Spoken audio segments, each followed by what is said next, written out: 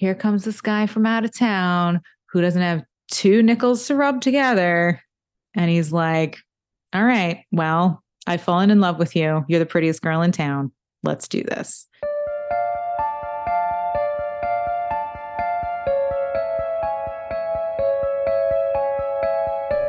Between the present and the past, memories held in the walls and earth, energies and entities that cross the barrier into our dreams and our consciousness. That which has been left behind between the living and the dead. I'm Emily. And I'm Joy. And this is The Residuals.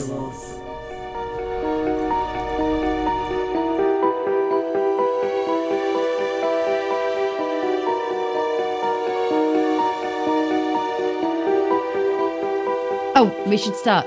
Hi, I'm Emily. I'm Emily. Oh. No, wait, I'm not Emily. You're Emily. I'm Emily. I'm Emily. And I'm Joy. This is The Residuals. Residuals. Oh, this was a great one. This was very good. Good thing we have all season to practice. Right. Thank you.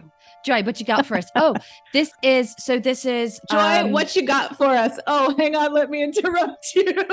Joy, what you got? By the way, this is we hope that you enjoyed our Halloween special, and this is what is it? I was actually just going to start by reading a thing and then going into it, if that's okay. Right. Allow me to present you with some history of a quaint little village in New York State. Defying the passage of time, this magical area has managed to preserve much of its history and natural beauty, which have always drawn people to it. In addition to its great history and fabulous legends, the village offers a wide variety of outdoor activities and adventures. Parks, forests, rivers, lakes, streams, and trails run along one of the most scenic stretches of the Hudson River, from trout fishing to horseback riding, to biking, boating, hiking, or just escaping into the woodlands of Sleepy Hollow, New York. Now, Joy, let's do this. The quiet village of Sleepy Hollow sits on the east bank of the Hudson River, 25 miles north of Manhattan. Mm-hmm. It is known internationally because of the short story, The Legend of Sleepy Hollow, written in 1820 by Washington Irving, about the local area and its infamous specter, the Headless Horseman. Irving lived in the neighboring Tarrytown and is buried in Sleepy Hollow Cemetery. Because of Irving's story, as well as the village's roots in early American history and folklore, Sleepy Hollow is considered to be one of the most haunted places in the world. Despite this designation, the village has also been called the safest small city, by which they mean under 100,000 residents, in America. What? Today, yeah, right? Safest small city. It's very cute. My sister-in-law and her family live there, and we've hung out there, and it's super cute. It's the safest small city and one of the more haunted. Sign me the fuck up. Do you think it's the safest just because people are like, I do not want to get fucked up by any of this? We don't go out fucking anywhere. We don't go out at night. We don't go out at night. I think I do recall hearing stories about how their police department is like on it. They are there. If some shit goes down, if someone's parked too far in the street, if there's a call, it sounds like they are like fucking there. There is a joke in the town next to us because like we're right by the LA non-LA county border. There's a joke that the police in the town next to us who aren't LAPD, they will pull you over for riding your bicycle wrong. So it sounds very much like that. Right. Like, I think I saw that there's like 9,000-ish residents. It's not a big place. That's nothing. Yeah. So today, Sleepy Hollow really leans into the legend of the horseman and the whole realm of the paranormal. Like, they're little village seal is the horseman Yeah. on his horse without a head. I love that. It's everywhere. I love that. It's like my favorite national animal is Scotland because it's a unicorn. And at first you're like, yes, why the fuck do they have a unicorn? What is this? Is this Lisa Frank? But then you think about it and it's like, it's a horse that can stab you. Come on. Right. I can relate. Sorry, I'll carry stab on. you. So they really lean into this whole legend. Some events in the village include, but are not limited to, the Great Jack-o'-lantern Blaze, the Horseman's Sleepy Hollow Haunted House, the Legend Cirque, Sleepy Hollow Cemetery Tours, Sleepy Hollow Haunted Hayride, the Spirits of Sleepy Hollow Country, the Tarrytown Music Hall Ghost Tours, and the Tarrytown Halloween Parade. Wow. So before we get into the recorded history written down by the Europeans who settled in the Hudson River Valley, I want to share a few things that I read regarding the indigenous peoples of the area so we have an idea of what the area was like prior to the arrival of the Dutch, English, and other peoples from outside of North America. I'm not exactly sure of the Viking timeline regarding this area, which I know can be a somewhat touchy discussion depending on who you talk to. But I'll speak on it a little bit from the sources I found. We could honestly probably do a podcast or 5 on just the Vikings regarding the myths and legends and purported settlements in North America before Columbus and his ilk. I'm okay with talking about Vikings and looking at Vikings, Joy. I'm okay with that. I am okay with that. What do you mean? What do you mean? You like their style? Do you just aesthetically like their style?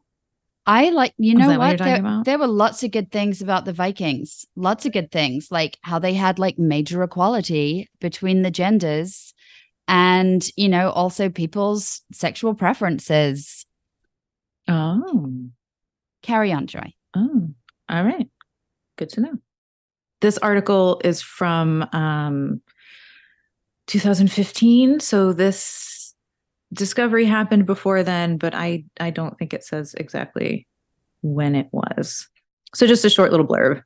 In Stony Point, New York, which is just kind of like a stone's throw across the river, north-ish of Sleepy Hollow. Okay. Some workers were digging and with like a mechanical shovel. So I assume they mean like some kind of excavator. Okay. Near the shores of Minneskiango Creek. Minneskiango Creek.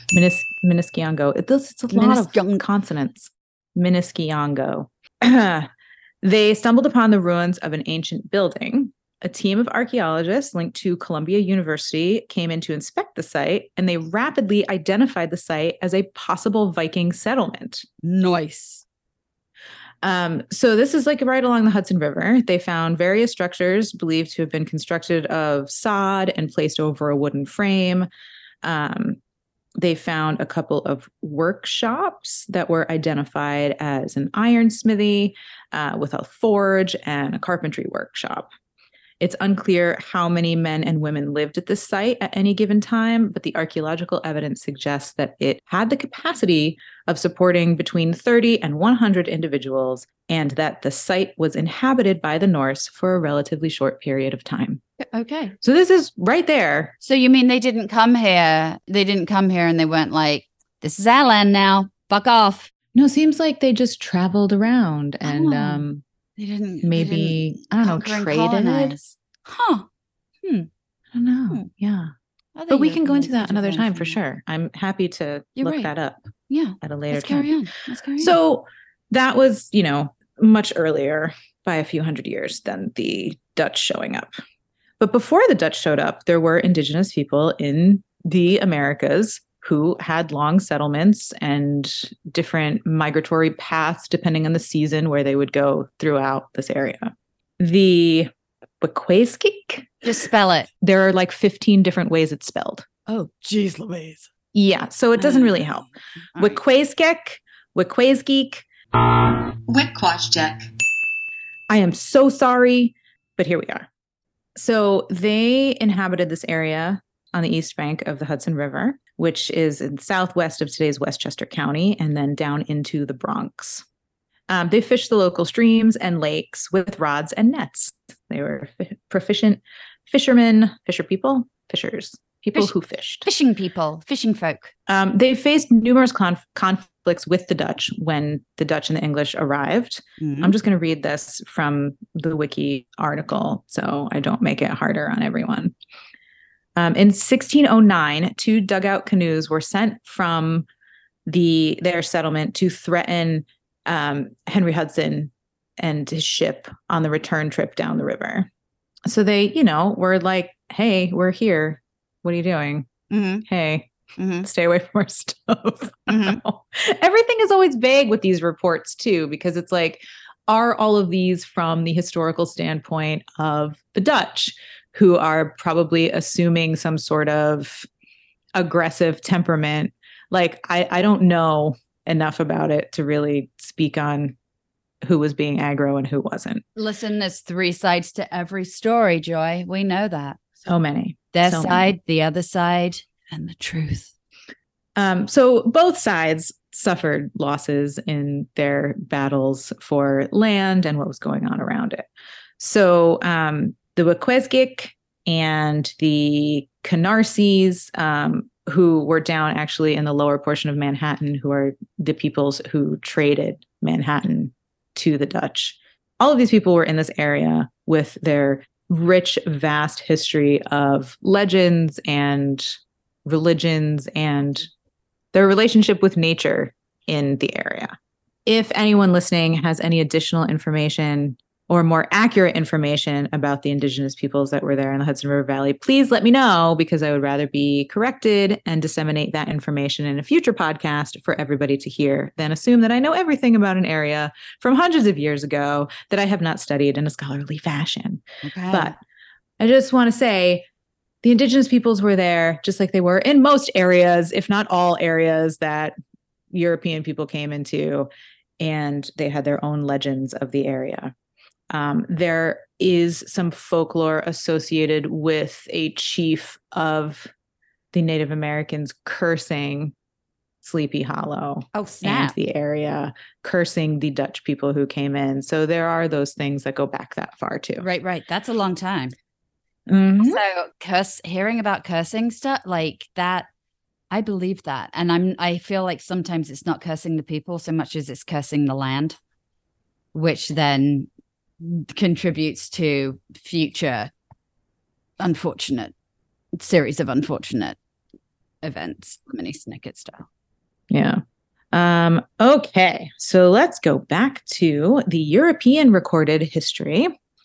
This is all information I found through Wikipedia, but also through the Village of Sleepy Hollow, New York's website, in an article titled "The History of the Village" by Henry Steiner, who is the Village of Sleepy Hollow's historian.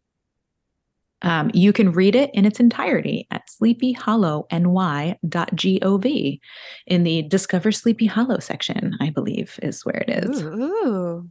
In the year of the half moon, 1609, 2 square miles that make up the village of Sleepy Hollow belong to the larger domain of the Wecquaesgeek Indians.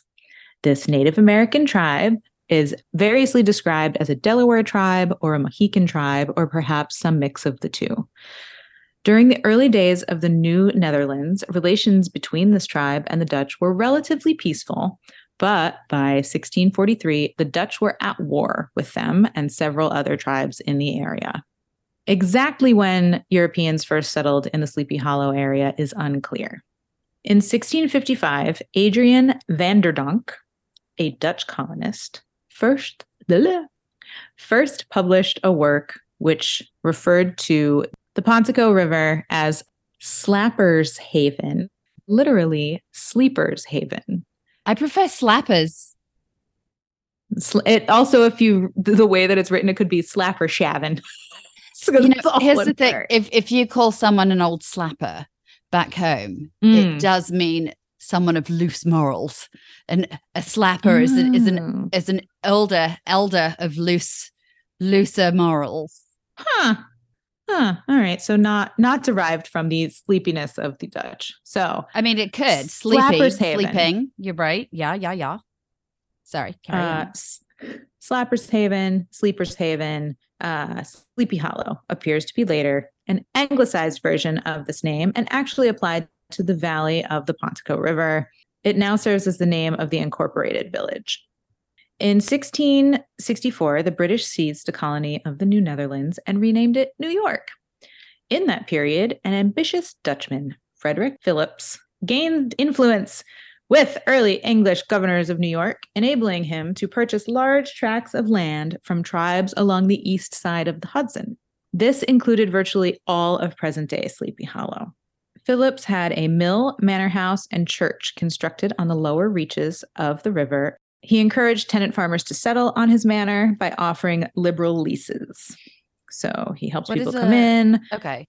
I was going to ask, what is does it mean liberal leases? Like you get a lease, like Oprah of leases? Like he was just leasing out his land is what I am assuming. And he was free with it. He was not very, So he was Oprah. You get a land, you get a lease. Everybody gets a lease. Everyone Do you think he just stood there like with his arms open you all have leases and his puffy shirt shouting, everybody gets a lease. Exactly. So he reserved for himself the mill on the river and then several hundred acres known as the Upper Mills. From what I understand, this whole manor and everything is still there today. I didn't go to it when I visited, but we drove by. So they have, they have a lot of like the old stuff still there.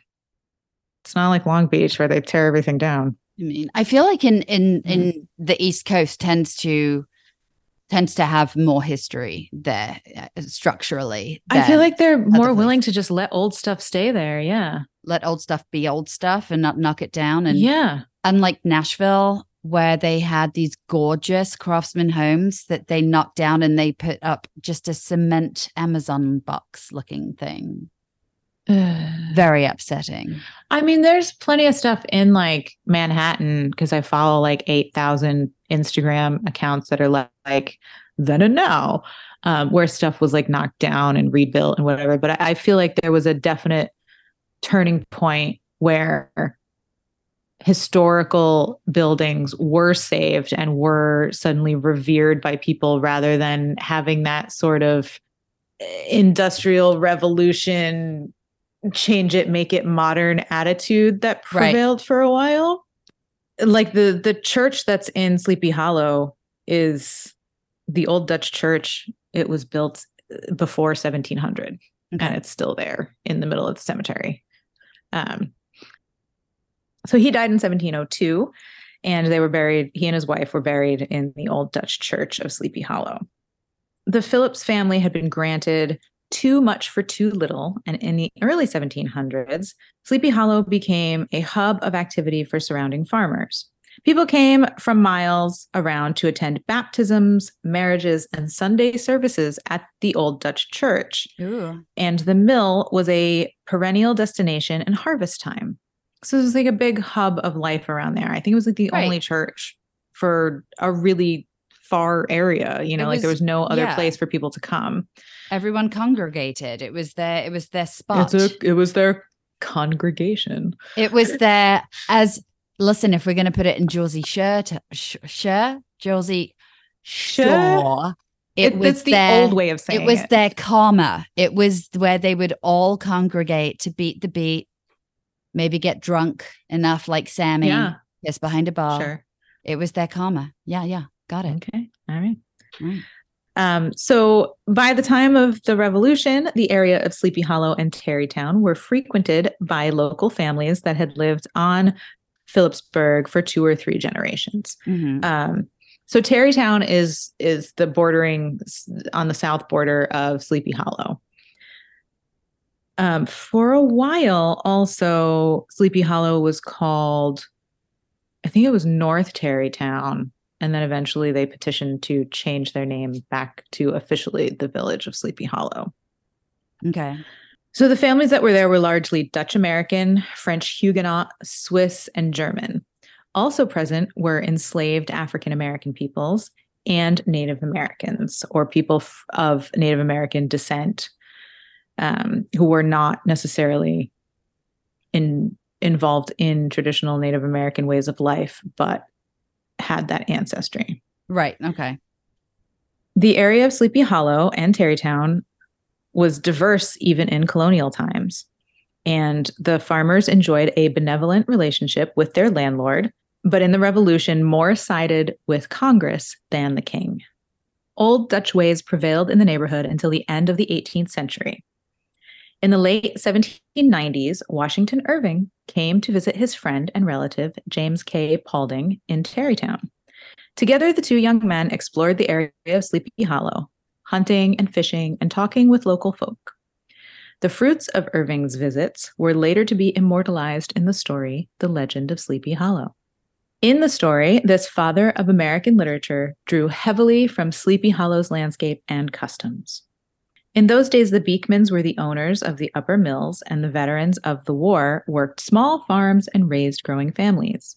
There were docks down by Sleepy Hollow waterfront, and at Tarrytown Harbor, there was a market boat which stayed between Tarrytown and New York. The Old Dutch Church was still the only house of worship in the area of Tarrytown and Sleepy Hollow. In the early 19th century, Tarrytown became this big retail commercial center, and it had a bank and a hotel and shops, while Sleepy Hollow was exclusively agrarian. Yeah. In the 1840s, the industrial age touched Sleepy Hollow, and the Croton Aqueduct was swept along the hillsides. The railroad put its imprint on the riverside, and a portion of the village in the present-day business district was laid out with streets and village lots. So, industry, the trains come in, more things are happening. I mean, it seems like it was, a fairly diverse place for that time period, but now people from elsewhere are going to come in more regularly. Right. There was a new house of worship that was springing up along Broadway, and that started to eclipse the Old Dutch Church. Was this a different kind of religion by any chance? It literally says the Old Dutch Church in the Valley of Sleepy Hollow was eclipsed by new houses of worship that were springing up along Broadway. So multiple. So maybe it was just different sects of Christianity, because I don't know what else was happening up there. So in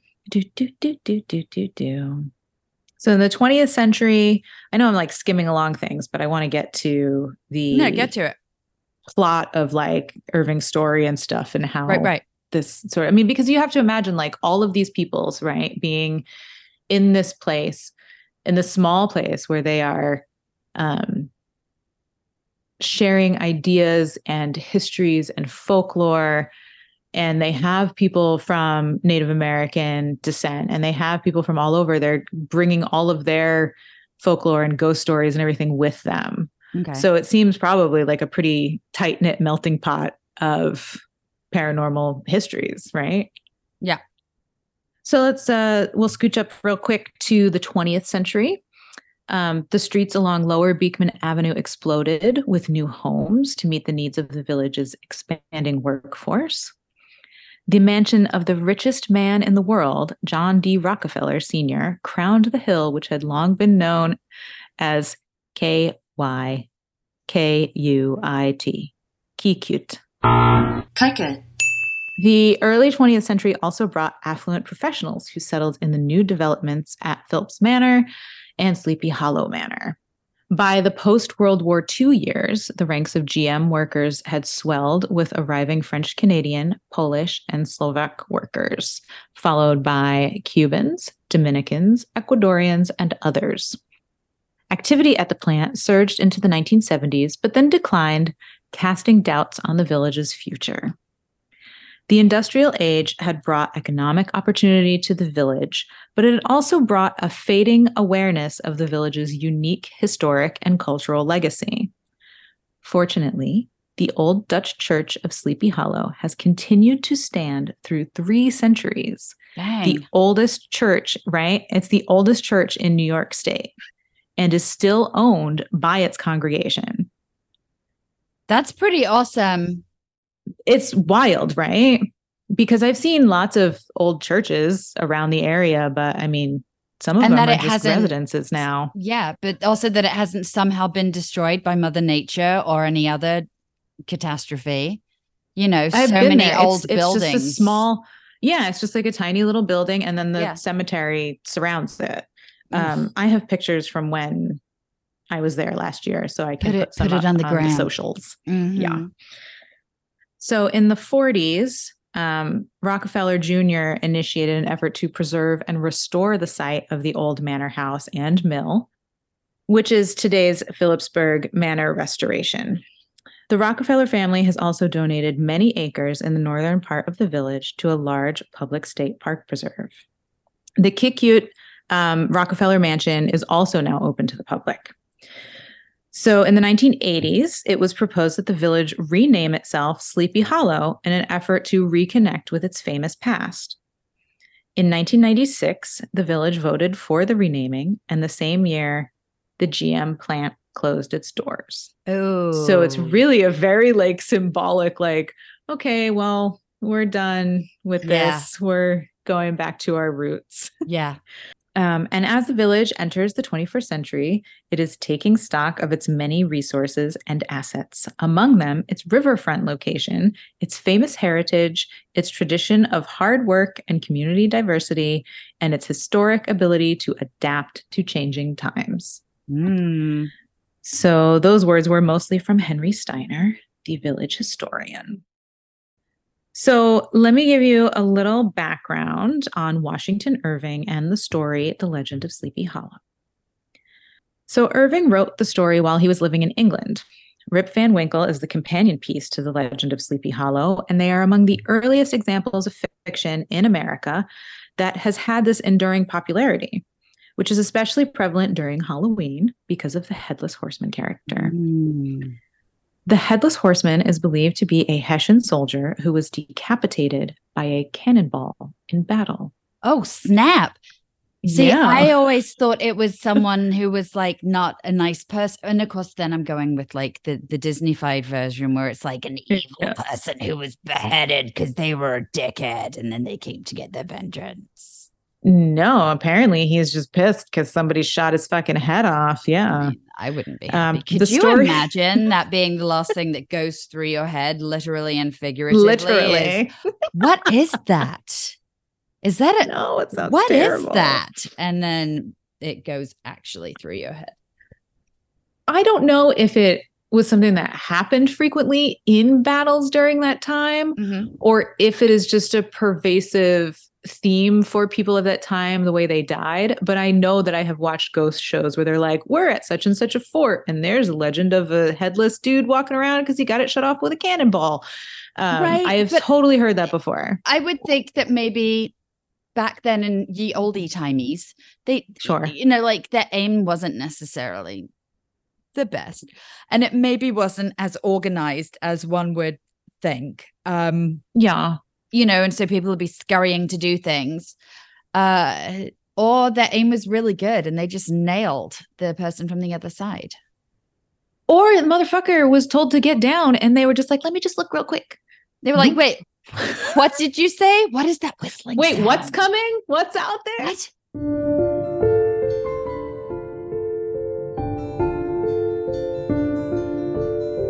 If you find yourself listening to our show and thinking, oh, I have a story that I should send in, then go to our website, theresidualspodcast.com, and send us a message.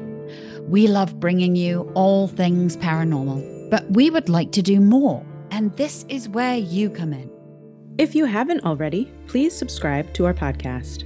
After that, leave us a glowing review, give us a 5-star rating, and share us on your social media. We are so grateful for your support.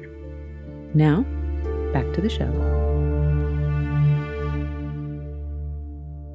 So wait, I'm so sorry. When did he write it? 1820. Okay, so he's setting it back like 100 years. Copy.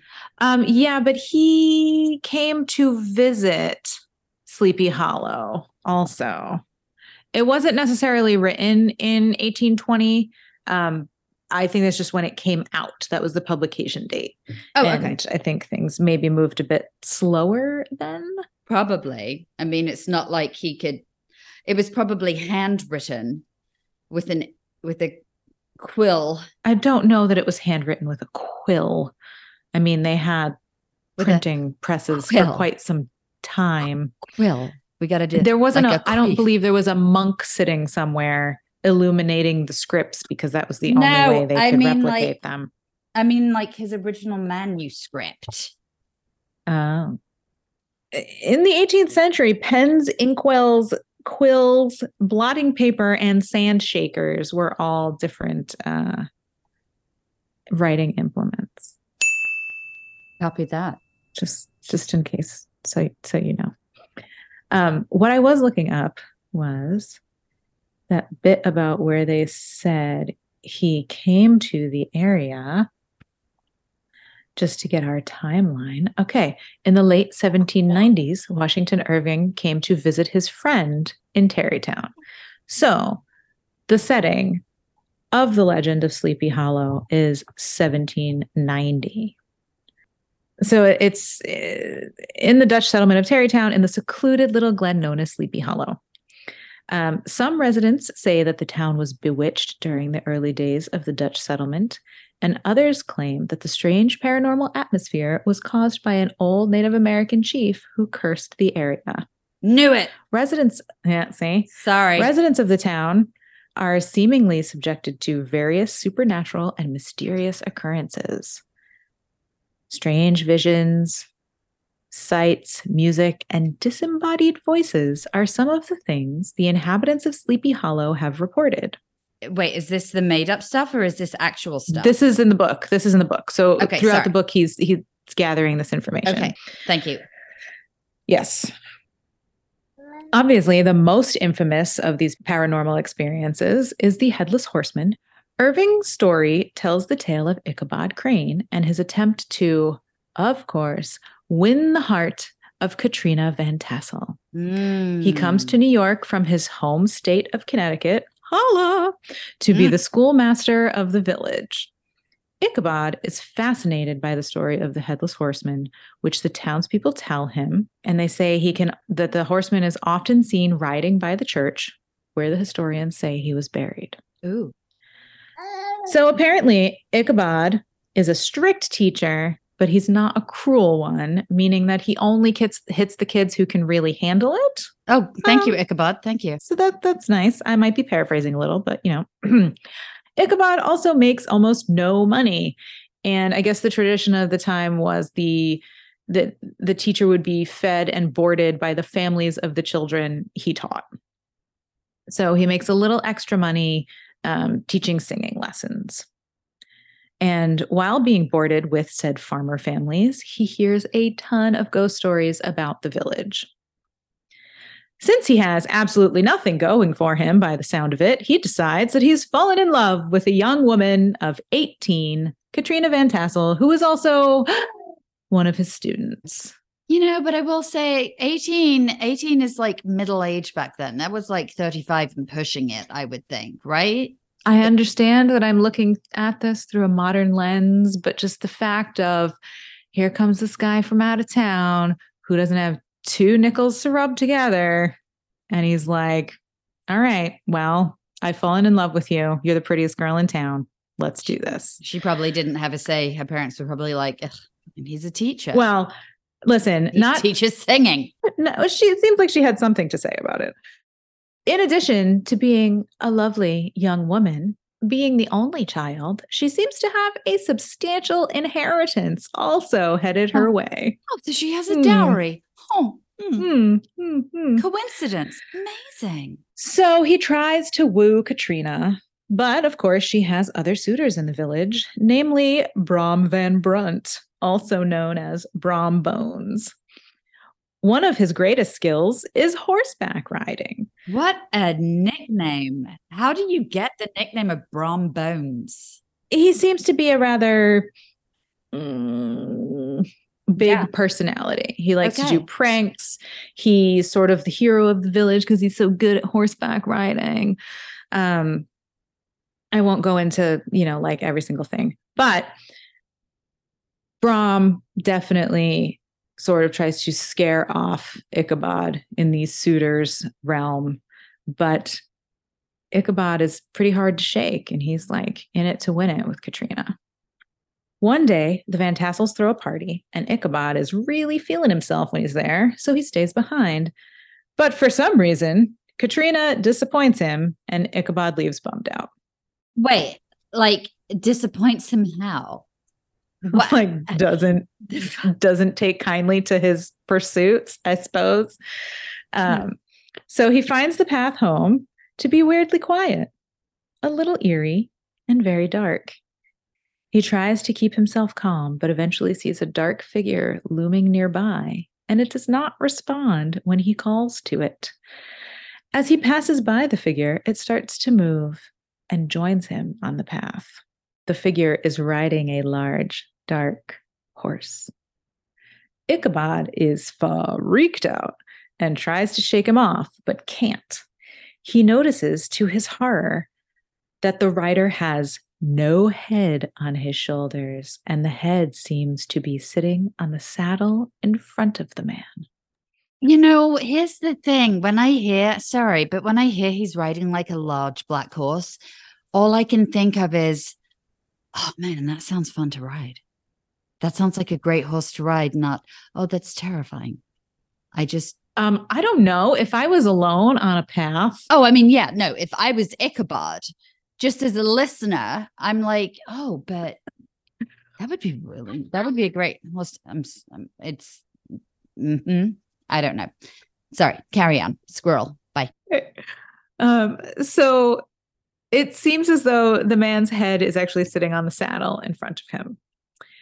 Ichabod tries to get his horse to run faster, but it's old and he can't manage to make it run. Well, that's why he needs to marry. Escape. That's why he needs to get married to rich gal. He needs that. He won't have an old nag. Trade this old horse in. Exactly. He can get a lease to a fancy one, right? In addition to the horse being old, Ichabod is just not a very skilled rider. No wonder he's not impressing her. She's like, for God's sake, you got a shitty old horse. You don't make any money. You're a terrible horse rider. Yeah.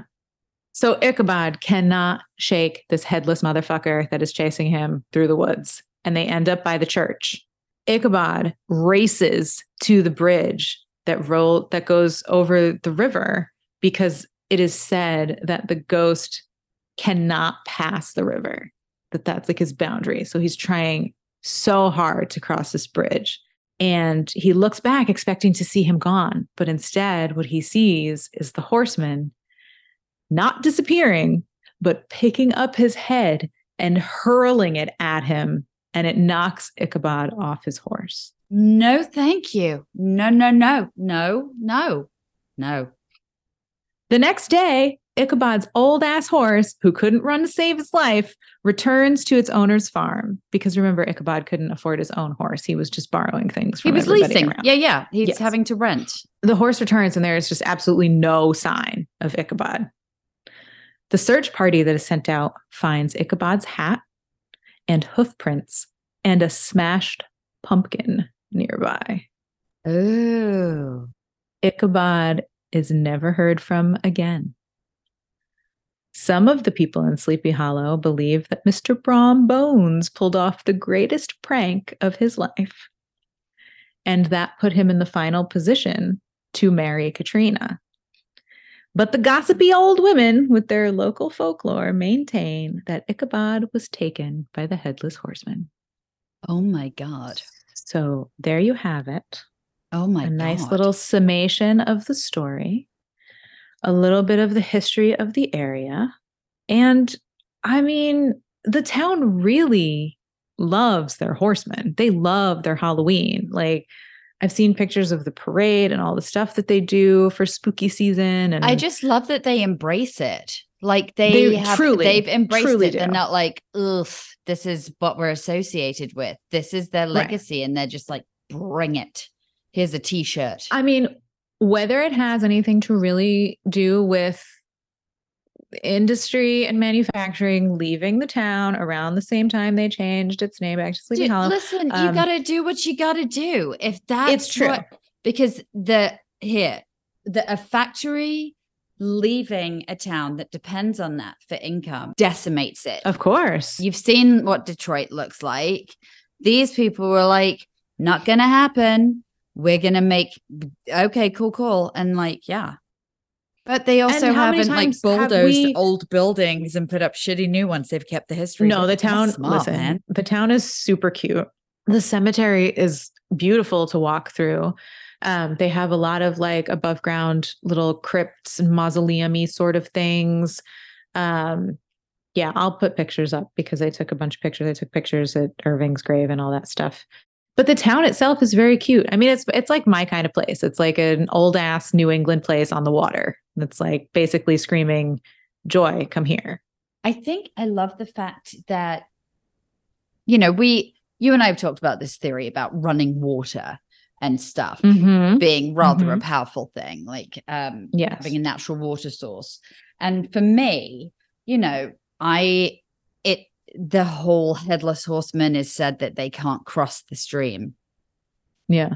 That taps such into a prevalent, continuous like theme in many stories and folklores. Yeah, for sure. The other thing that I was going to say is that regardless of the veracity of any of these stories, they have been perpetuated and told over and over. And we have consistently spoken on the power of speaking something into existence. Right. Yes. Putting it out there, that sort of thing, and giving things a name and putting energy into it and it becoming something, whether it was actually there or not. Right. So when you bundle up the curses, the potential curses by Native American chiefs, or, some accounts have called it a curse from a wizard or a spell from a wizard. Ooh, a wizard. They've used the word. Yeah. Like there's interesting things that go along. Let's get some druid shit up in here. I'm sorry. That just sounds like someone rolled a 20. I'm going to cast a spell. That's right. D&D. A crit. So it's just got this long-standing history of just like what Irving was writing about, farmers, villagers telling stories and retelling stories and keeping that paranormal flame lit the whole time. Yeah. So yeah, there's a little bit about Sleepy Hollow. That's amazing. And I recommend like everyone check it out if they can, because it is it's cute. It's an easy walk. It's not very big. Yeah. Well, it's 9,000 people total. I think that I read though, that there's like the village encompasses like 5 square miles or something. And like, oh my God, half of that is water. It's not real big. Half is water, a quarter is a cemetery and a church. Yeah. And there's a nature preserve also. So a lot of the land hasn't even been built on. So the majority of the buildings that are there are old, historic, restored places that have carried these stories with them. And some hasn't even ever been touched. And the other is running water. I think about that stuff and going, when there's stories like this, right? And it's coming from places like this, where they have this history that goes back hundreds of years. And you've had all of these people living there, but it's not just people, it's people with different belief systems, different cultures, different forms of religion, different deities, different, spiritual, what have yous. I think about that, and I think about the fact that a place like this in particular that has really not been touched or changed in centuries, it still has, a woodland area that hasn't been built on, that hasn't been developed. It's got these original structures. So you think about then all of these different communities that have lived there and what they've brought to this land in general. We say it in our opener, energy in the walls and the earth. That's what it is. It is. Yeah, for sure. Oh, memories held in the walls and earth. You would think I would remember that by now. We don't listen to our show. We just make it and then we're done because we have shit to do. There's also like, if there are ghosts roaming around Sleepy Hollow, a lot of things look exactly the same. Exactly. Over the hundreds of years. So like, it's not one of those things where you're like, oh, well, I don't recognize this corner anymore. I'll leave. Like, this doesn't suit me anymore. Right. Like, I would like to hang around a place if it stayed looking the same as when I was alive. They're not getting confused. It's not confused, but it's also like, you remember when we had Anessa's story where they've got a historical bed and breakfast and they changed the layout in one area and someone is still walking through it, but it's just half of their body because they raised the thing up. So it's not like that. Yeah. So it is interesting. A couple of the things I mentioned about the events that they have, they do have the music hall ghost tour that they do there. So I don't know. I'm not sure what stuff you're going to hit on when we do the paranormal stuff. You'll see. I'm not asking for spoilers. Okay. I'm just saying. But the next time that I am there, I really would like to try and get my tuchus in there, get my hiney in and go on one of the tours and then report back. Okay. I want to take a minute to out myself to listeners and say that I texted you about this very thing. And I said, hey, want to know how much my body and brain doesn't have any idea where it is and doesn't actually believe that it's in Southern California? Because I was like, I'll just pop up to Sleepy Hollow real quick and go on one of these tours. Then I'll come report back to Emily and tell everybody about it to remind myself that I don't live in New York anymore. I've actually lived in California for 5 years and those thoughts still happen. So it's okay. I was explaining to the 7-year-old yesterday that even though I haven't lived in England since in over 30 years, I think now, no, almost 30 years, it's still home to me. It always will be. Right. Yeah. Joy, that was great. It's nice to get back into the historical parts of things. I mean, we've, after being on a hiatus for a while, I really love, I love that you're such a history nerd. But it's it's really hard because I read all this stuff about like the different tribes in the area and like how the tribe in Sleepy Hollow was often confused with the tribe in the southern tip of Manhattan who sold the Dutch the island because Europeans confused the names of places with the names of tribes and everybody got all confused about stuff. And like reading through the names of things, a lot of places it was really easy to see how the sort of bastardization telephone telling of a name changed from the original thing to what people call it now. Well, we had that with Yosemite with the yes. Yeah, with why Yosemite is exactly. Yosemite. Yeah. The like original name for the peoples in the Rockaways in New York sounds kind of similar to the word Rockaway, or like how the old Dutch words, it was like Brooklyn in Dutch, the way that it's said now. It's like so you would imagine like, I don't know, it's just interesting. And I like seeing the development and history of how words change over time and how you can go back to the original one. Anyway, that doesn't have to do with much of anything. I'm just a dork. No, it does, because also like the history though really taps into like what you're saying about you speak something into existence. So history has a lot to do with, first of all, why maybe some legends have actually become an active happening or whatever. I don't know the word I'm trying to find. An active thing happening somewhere where it maybe hadn't haunting? Been actually. Active haunting? Actually, yes, correct. That it's spoken into happening, but it also then lends a background to other other confirmed hauntings of families and events that have happened. So it does lend that actual background to an event that has then in turn triggered certain things. So I don't know. I love the history behind things, because otherwise, then occasionally with a story, especially with a town like this, there's no context behind, and also then people think that the Headless Horseman was like a real thing that happened there, because people think of Sleepy Hollow and they think, oh, they have a Headless Horseman. Well, it's a story set there. Yeah. There's much more to Sleepy Hollow that is actually real. And that's what I'm excited to get into with you next week. I am too. I want to know all about it. I have, again, tried to stay away from learning anything about the paranormal history of Sleepy Hollow, except for, the little portion of what I read today. I do find it fascinating that there are certain cities, towns, villages, what have you, on the map, these localized concentrated spots that are so incredibly haunted.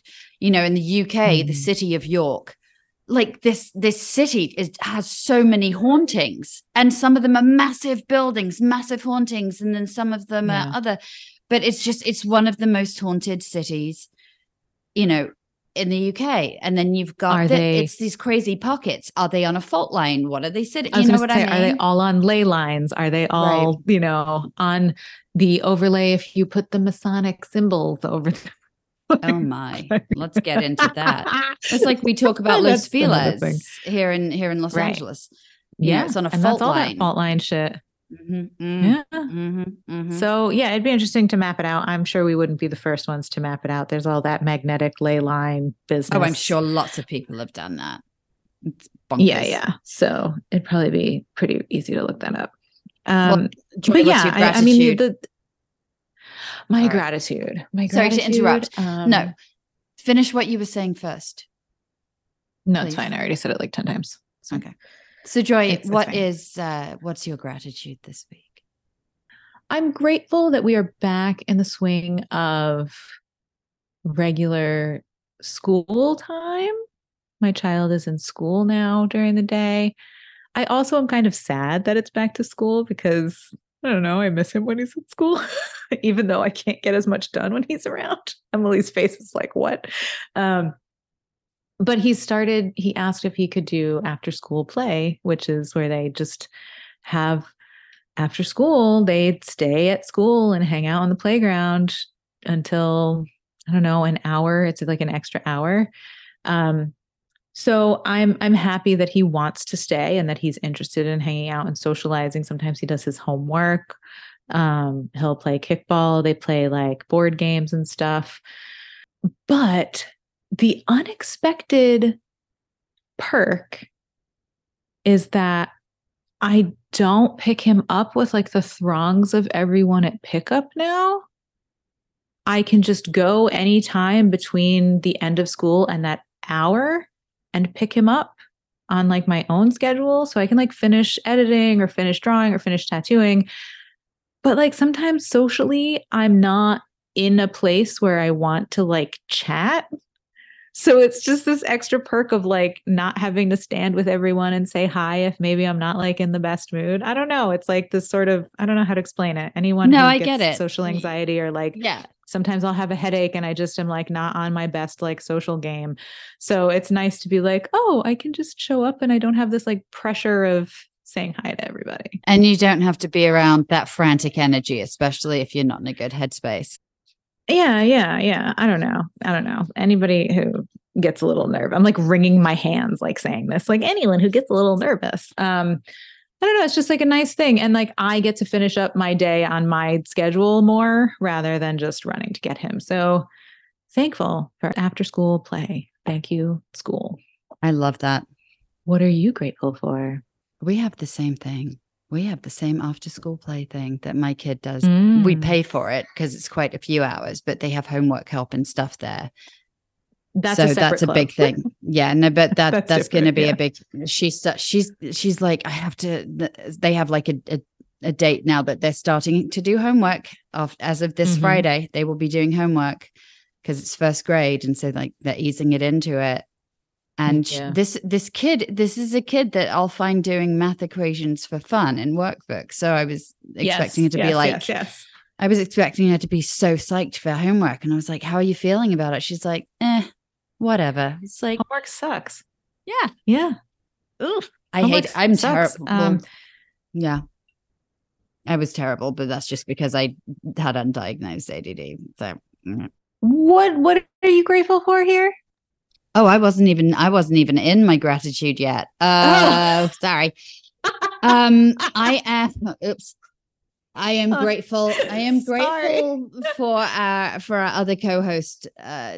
Well, you'll hear our other co-hosts shouting maybe on this. I am grateful.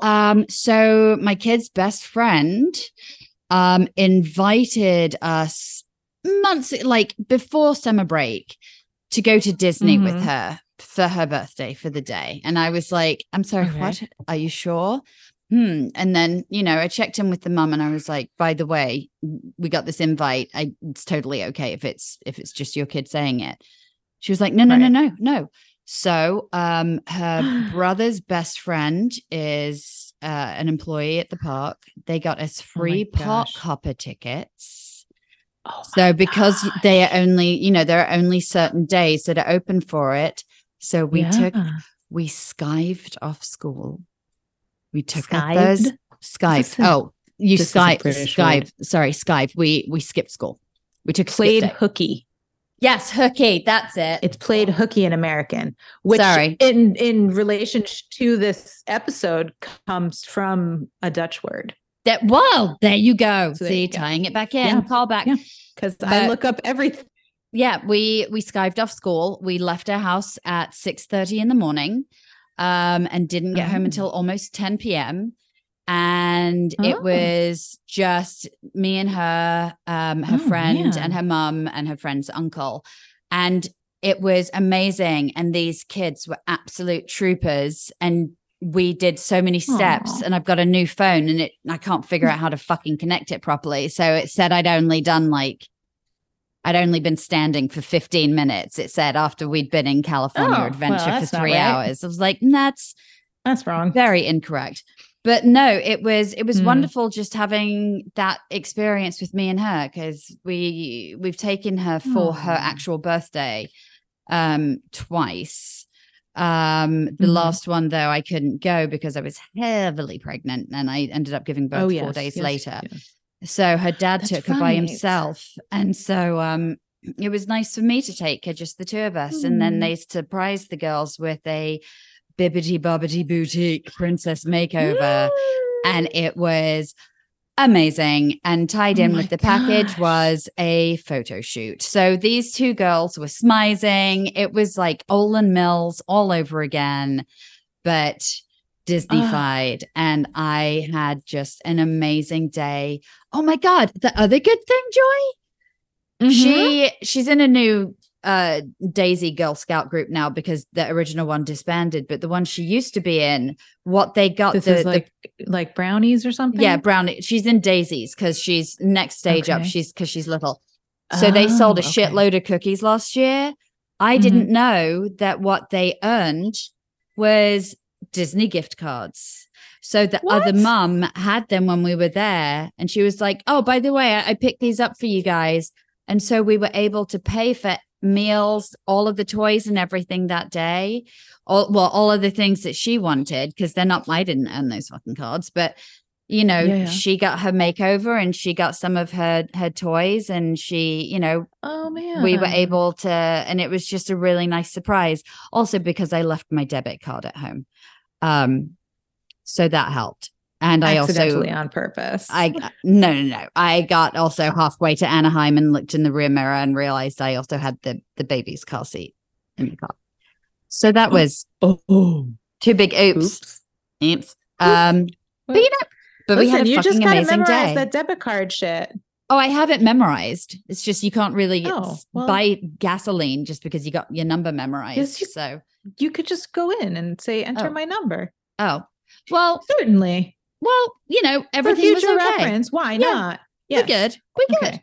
But That's yeah, what so happens. no. If I ever forget my stuff when I'm out, I'm like, I know this number. So if I go to the that's In-N-Out good to know. drive-through, I could just tell them to put it in. And As that's long as good you to know now. the expiry and the code. Oh, Sure, yeah, no. because it's the same thing. They just have you enter on anything. I don't know why they couldn't just enter it themselves. No, in fact, actually, I lost my debit card a few years ago. And because I had worked so hard to memorize the number, well, I thought I'd lost it. It turns out it was in a jacket, but that's another Emilyism. But when I went to the bank to replace it, I said, I'm desperate. Can you please give me the same credit card number? And they were like, yeah. So they gave me the same credit card number with a different expiration and a different secret three number code. So you can do that, people. Basic life skill. Well, that's good to know. Well, at least my bank did. Good info on this paranormal podcast about debit cards. Oh my God. Finance. Yes. No, we had a wonderful day. No tantrums, no meltdowns. Absolute trooper. Jesus. Y'all, we are what we are. And so, yes. And what we are now is out of time. We are. So until next time, dear amazing listeners. Until next time, sage your sofas. And don't be afraid of the dark. But I will. All right, bye. All right.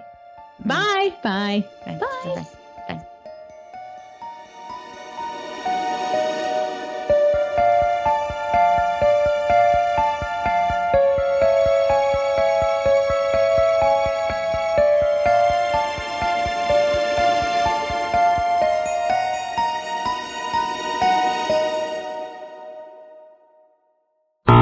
Minnesiongo Creek.